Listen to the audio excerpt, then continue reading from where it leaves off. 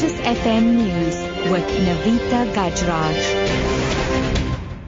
2 o'clock, good afternoon. The Ministers of Trade and Industry, Economic Development and Finance are currently meeting the chief executives of steel companies and unions in a bid to avert a crisis in the steel industry.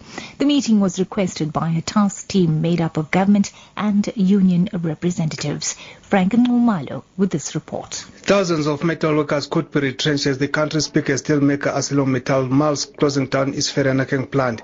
Evra's Highveld Steel, the second largest steelmaker, has already been placed under business rescue. In a statement released earlier today, NUMSA General Secretary Ivan Jim appealed to government to reintroduce tariffs to protect the industry from cheap Chinese imports. Jim says if supported, the steel industry has the potential to grow the economy and create jobs. Now, one person has been arrested after taxi owners tried to prevent a police roadblock at the entrance of Thembaletu near George in the Southern Cape this morning. Police say the roadblock was intended to monitor vehicles moving out of the township following 2 days of violence, which saw several Go George buses set alight and another stoned.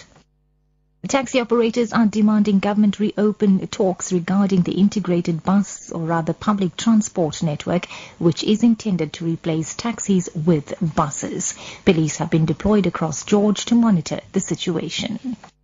Further afield, the Syrian military says an Israeli airstrike has killed one of its soldiers and wounded others. The raid came overnight in the Quneitra region, close to the ceasefire line that divides the two countries in the Golan Heights. Here's the BBC's Alan Johnston. The tensions began late on Thursday when 4 rockets slammed into Israeli-controlled territory. There were no casualties. The Israelis blamed the Islamic Jihad militant organization for the attack, but said they also held the Syrian government responsible, and they immediately launched a series of counter-strikes.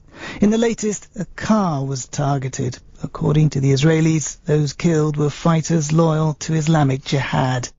And wrapping up, one of the mothers arrested in Brazil in 2009 for drug trafficking, Nombali Tundu, has urged parents to give their children time and love for them not to go astray. She was speaking during a presidential imbizo in Eersterus, east of Pretoria, where President Jacob Zuma is leading a campaign against drug and substance abuse.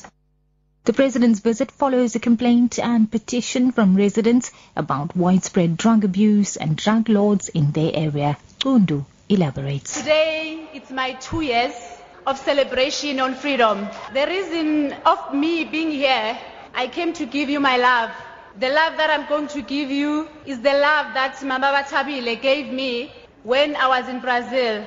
In short, I just want to encourage our parents to give our children love more than anything. We have to give our children time, that is love.